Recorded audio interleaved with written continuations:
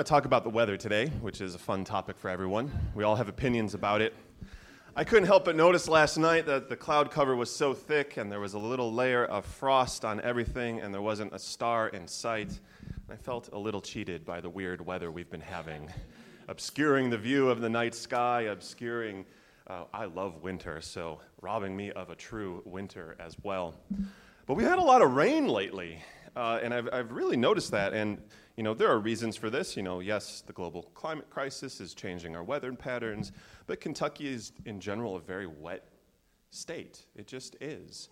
And I felt it was a very apt image for the state of the world right now.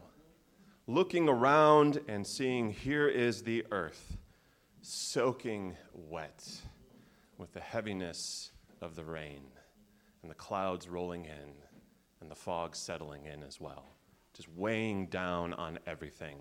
And you can't take a single step, you can't move throughout the world without that squish, that sopping feeling. Mud on your shoes, you just got new shoes and they're ruined, just that feeling of being soaking wet. So, welcome to Sunday. Let's talk about rain and happiness. I want to tell you instead a brief story about two children named Jake and Riley. And one day it was a rainy day in the town of Lexington, and Jake woke up and looked out the window and went, "Ugh, my goodness, look at the rain. I'm going to get wet. My hair is going to be perfectly styled, and it's going to be ruined by the rain. And I'm going to have to trudge through the puddles and the mud on my way to school. And I'm not going to be able to play baseball after school or anything else. It's just going to be miserable." And he sat at breakfast poking at his food, and his parents went, "What's wrong?" And he said, "It's raining. It is raining. The day is ruined." And so off he went to school, getting soaking wet, his hair being ruined, being in a bad mood all day. Now across town, not too far across town, because I know Lexington has storms that hit one neighborhood and that's it. Never in my life have I experienced that. But not too far, so maybe a block away. Riley woke up that same morning preparing for school and looked out the window and went, "Oh, it is raining. I can't wait. I have a brand new raincoat. I got these brand new rain galoshes. I can't wait to jump in every single puddle I see. I can't wait to smell the freshness of the rain hitting dust." Fun fact, that's called petrichor, if you didn't know. To smell the petrichor of the rainfall. And to jump and skip all the way to school that day. And to jump and skip all the way back home. And she sat down to breakfast as well and was just as jubilant as when she woke up. And her parents were going, "What are you happy about? What's going on today?" "It's raining outside." And off she went, skipping and jumping and happy through every single puddle. Now you see where this story is. It's right on the nose. It's right there for us. How we approach the world, how we approach the world feeling completely soaked and covered in fog and cloud cover is a choice that we are making. Now, there are factors in our lives that will impact that choice, but we still have opportunities to go, all right, the impressions and injustices that are weighing down on me are weighing down on me, but I can find a way through, right? I can find a way through not being able to find a job. I can find a way through knowing there's a math test today and I am terrible at math. I can find a way through that difficulty that is before me. So that is why we have gathered today. That is our theme for today, is looking at the soaking, sodden world around us and finding a way through. Blessed be. Amen. Our reading today is from the Reverend Richard Gilbert.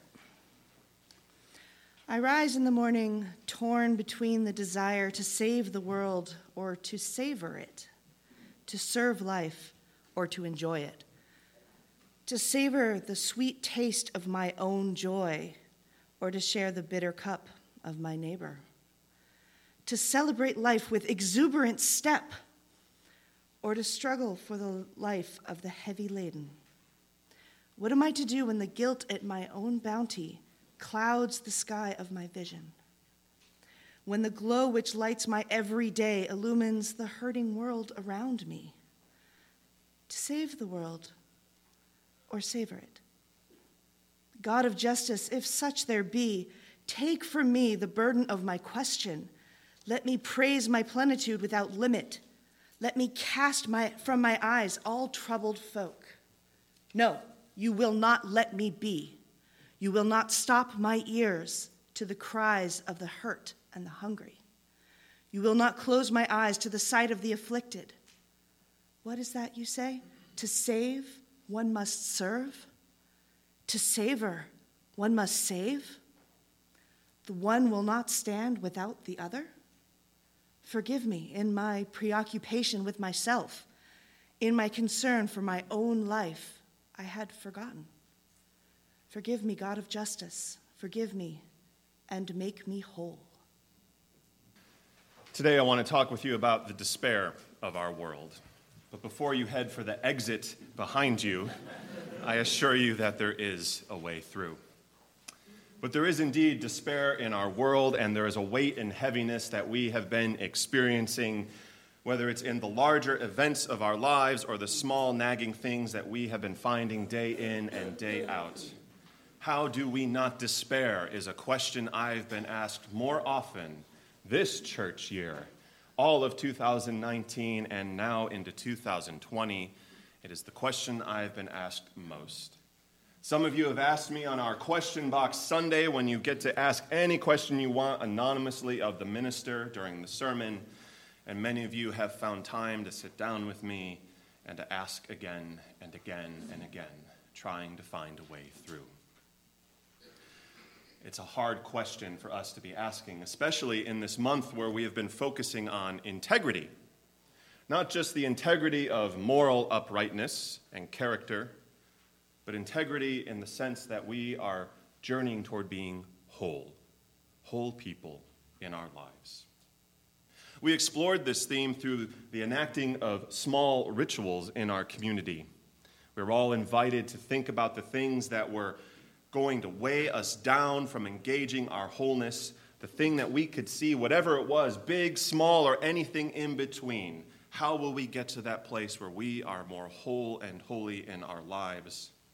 And we took that ritual together and partook as one community.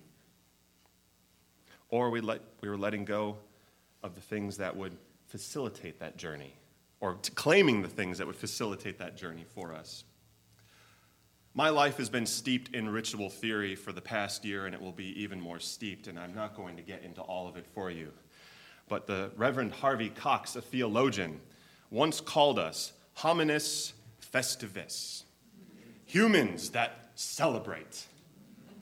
And I would tend to go with the other theologians who say we are homo ritualis, humans that ritualize.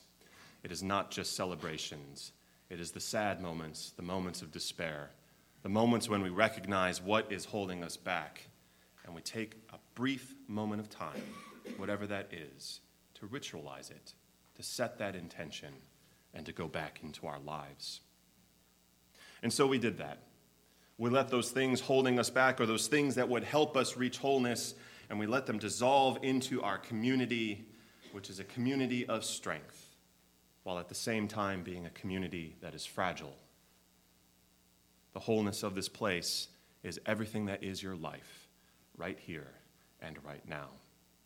It doesn't mean that we as a church community can fix everything, whatever it is that you are bringing here day after day after day. But it does mean that we can bear witness, that we can find that gateway to compassion. And I would contend that bearing witness is a precious, rare resource in our world today. We also heard snippets of the life of the late American Hindu teacher Ram Dass, who died back in December. His admonition to be here now, for there is only one here and one now, was the central idea for all of his teachings throughout his life. But there's one piece of his story that I left out for all of you, and I feel deeply ashamed that I did not share that with this community. Up until the moment just before his death, and I'm sure shortly after, Ram Dass on his personal home altar always had two pictures of world leaders right there to set his intentions. One was Barack Obama when he was the President of the United States, and then Donald Trump, right there on Ram Dass's home altar every single day when he recited his chants, said his prayers, and set his intentions for compassion and love every single day. How many of you have a picture of our president on your home altars?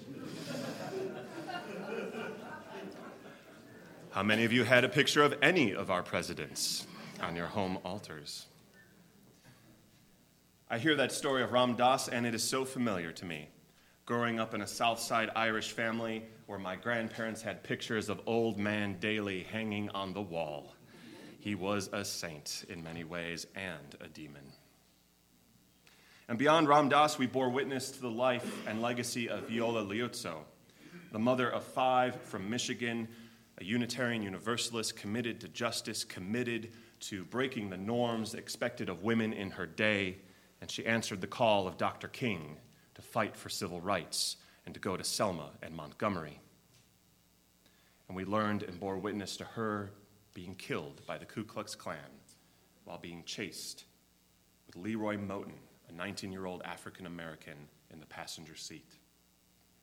We also bore witness to his survival, his frightful run through the cornfields after that fateful night. We did bear witness. The question from all of this, from this month, whether you've been with us or not, or you're just hearing this now, is what do we make of these rituals and stories that we have been experiencing as a community? And it's not just this month, it's in any month, any Sunday, any moment where we are a gathered people. What do we make of the small acts of ritual, whether or not they are grand or tiny, whatever they might be, and the bearing witness to the stories and lives that we hear? But also, what do we make of our own obstacles to wholeness, to integrity? And what wholeness can be found in the lives that are lost to us? We hear these stories of Ram Dass, who just died, or Viola Liuzzo, or James Reeb, or Martin Luther King Jr., and we wonder, they claimed the only thing that they could do with their lives, with their values and their beliefs, and they went forward and did it in the name of justice and mercy and compassion. And their lives were lost to us. What do we make of that as well? From all of this, I return again and again to this understanding of integrity as wholeness, instead of purely the moral uprightness that word tends to carry with it. And there's a distance in that latter definition. I suspect you can be morally upright and yet not reconciled to your life or the world around you. And I'm sure you can think of many people who in their moral uprightness ignore the plights of those around them. But wholeness looks at despair and weariness.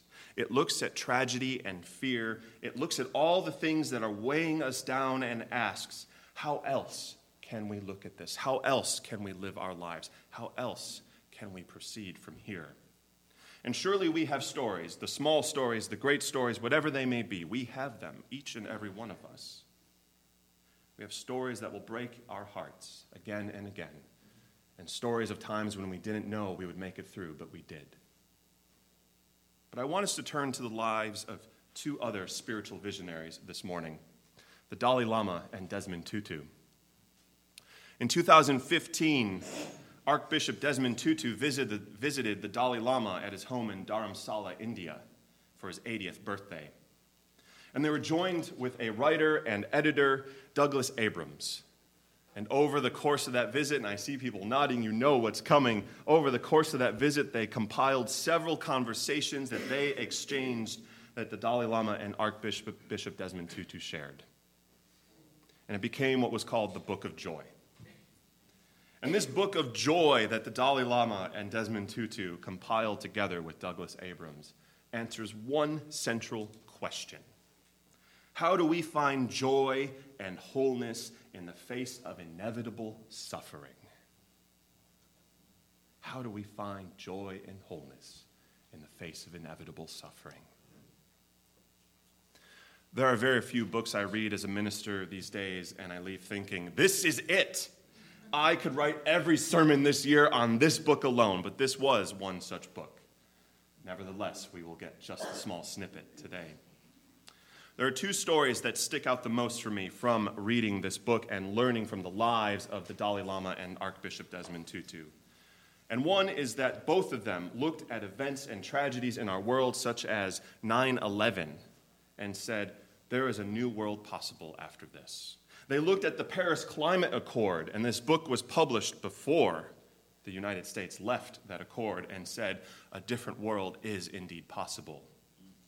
And they looked at the tragedies that continued to happen because of 9/11 or because of the climate crisis or wherever there was war and oppression and injustice and said, yes, this is but a setback and there is still another world possible.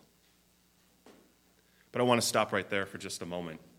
Because Unitarian Universalism, despite calling ourselves a religion of the here and now, we often get caught up in being a religion of over there and someday. We are very aspirational as a people, and our values tend to facilitate that. But what the Dalai Lama and Desmond Tutu mean here is that, yes, possibility is there, but we must be the ones living it, the ones making it happen, the ones putting our blood and sweat and tears into everything we imagine for this world. It is not over there and someday. It is here and beginning here. The other story from the Dalai Lama that I love is that he remembers especially March 10th, 1959, which was the height of the Tibetan uprising in China. An uprising that was met with swift crackdowns from the Chinese government and led to his exile, which lasts to this day. But he doesn't think of that day so much as he thinks of March 10th, 2008. There were demonstrations in Tibet before the Olympics in China, and there was fears of the government cracking down on the people, and his fears were confirmed. But through that violent crackdown of the Tibetan people, the Dalai Lama did something that was mind-blowing to me, at least. He did a practice called Tonglen, which in Tibetan Buddhism means that he was giving and taking. He was taking on the fear and suspicion and rage of the Tibetan people and the government officials, taking it on and feeling it so deeply for himself.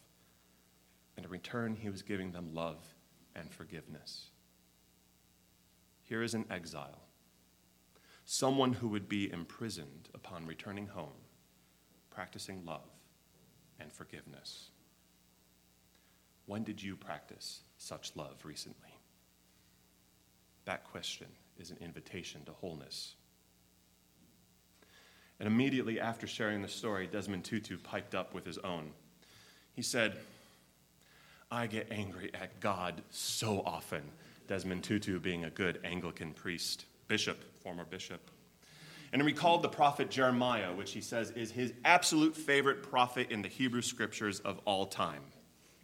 Because Jeremiah said, I did not want to be a prophet. But God said, yes, you will. That's how it usually goes in the Hebrew scriptures. Not me, not me. Oh, too bad, right? And God told Jeremiah, as the story goes, yes, you will be. And Jeremiah said, yes. And Jeremiah cried out to God, saying, you told me you would save the people, and yet you led them to damnation and vengeance instead. That is a story Desmond Tutu remembers often in his life. I don't know what image you have of Desmond Tutu. I tend to think of him as this great spiritual beacon, just emanating love wherever he goes. But in his heart, he is crying out to God, the God that he believes in, every single day at the plights of the world, at Australia on fire, at the oppressions all across our world. Desmond Tutu has had many conversations like that in his prayer life, especially so during the apartheid era in South Africa. Here is a man who witnessed so much suffering among his people, often not doing what he later knew he needed to do.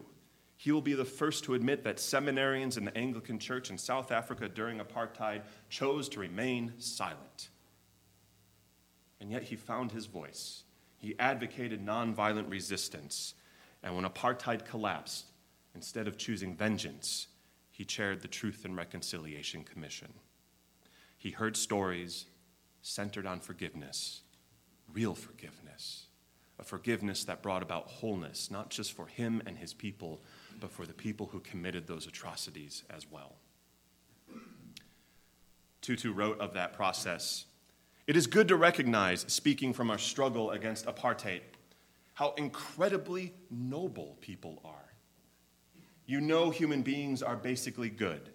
You know that that's where we have to start, that everything else is an aberration. Anything that swerves away from that is the exception, even when now and again people can be very frustrating." He shared the story while recounting one family sharing their own story of their daughter being brutally killed in the township they lived in. And when the parents came to the Truth and Reconciliation Commission in South Africa, they came to forgive those who brutally murdered their daughter. They came to forgive and advocate for their amnesty, even opening a nonprofit in their township and hiring some of the people who killed their daughter. Tutu continues, "People are remarkably, remarkably, remarkably good and incredible in their generosity." I wonder if such a thing is possible for you. Could that be possible for you? I ask that recognizing we are not the Dalai Lama or Desmond Tutu, but we are indeed human beings. And if they can find joy and love and forgiveness in whatever life has brought to them in some way, shape, or form, even though the pain is still real and does not go away, it is available to each and every one of us as well. The world is in crisis, and we have two ways of responding. We can be a force of despair and misery, because sometimes that is a choice, or we can be a force of reconciliation and possibility. The book concludes with 21 practices to cultivate joy and wholeness in our lives, and I do encourage you to just take a peek one day. And there's one that especially caught my attention, and it was the Dalai Lama's death meditation. It goes something like this. And if you want, you can take a moment to contemplate your mortality right here and right now. And for some of you, you can just take notes and check it out later, right? But the Dalai Lama begins, "Reflect on these words. Anything that has a birth has a death, and I am no exception." And he moves on, "Consider the following. There are many conditions that can lead to my death, and death can never be stopped. Nothing can prevent the inevitable. Now imagine that you are on your deathbed. Ask yourself the following questions. Have I loved others? Have I brought joy and compassion to others? Has my life mattered to others? Ask yourself those questions, and now imagine your funeral. Imagine your loved ones making preparations for your funeral and referring to you as the late so-and-so. Reflect on what people would say about you. Are you happy with what they might say? And what might you need to change now to change what they say? The Dalai Lama concludes with this resolve. Tell yourself, whatever arises in your mind, whatever people would say to you, whatever you would think as you sat on your deathbed, conclude with this resolve. I shall always live my life with purpose. Time never remains still, and it's up to me to use my time in the most meaningful way.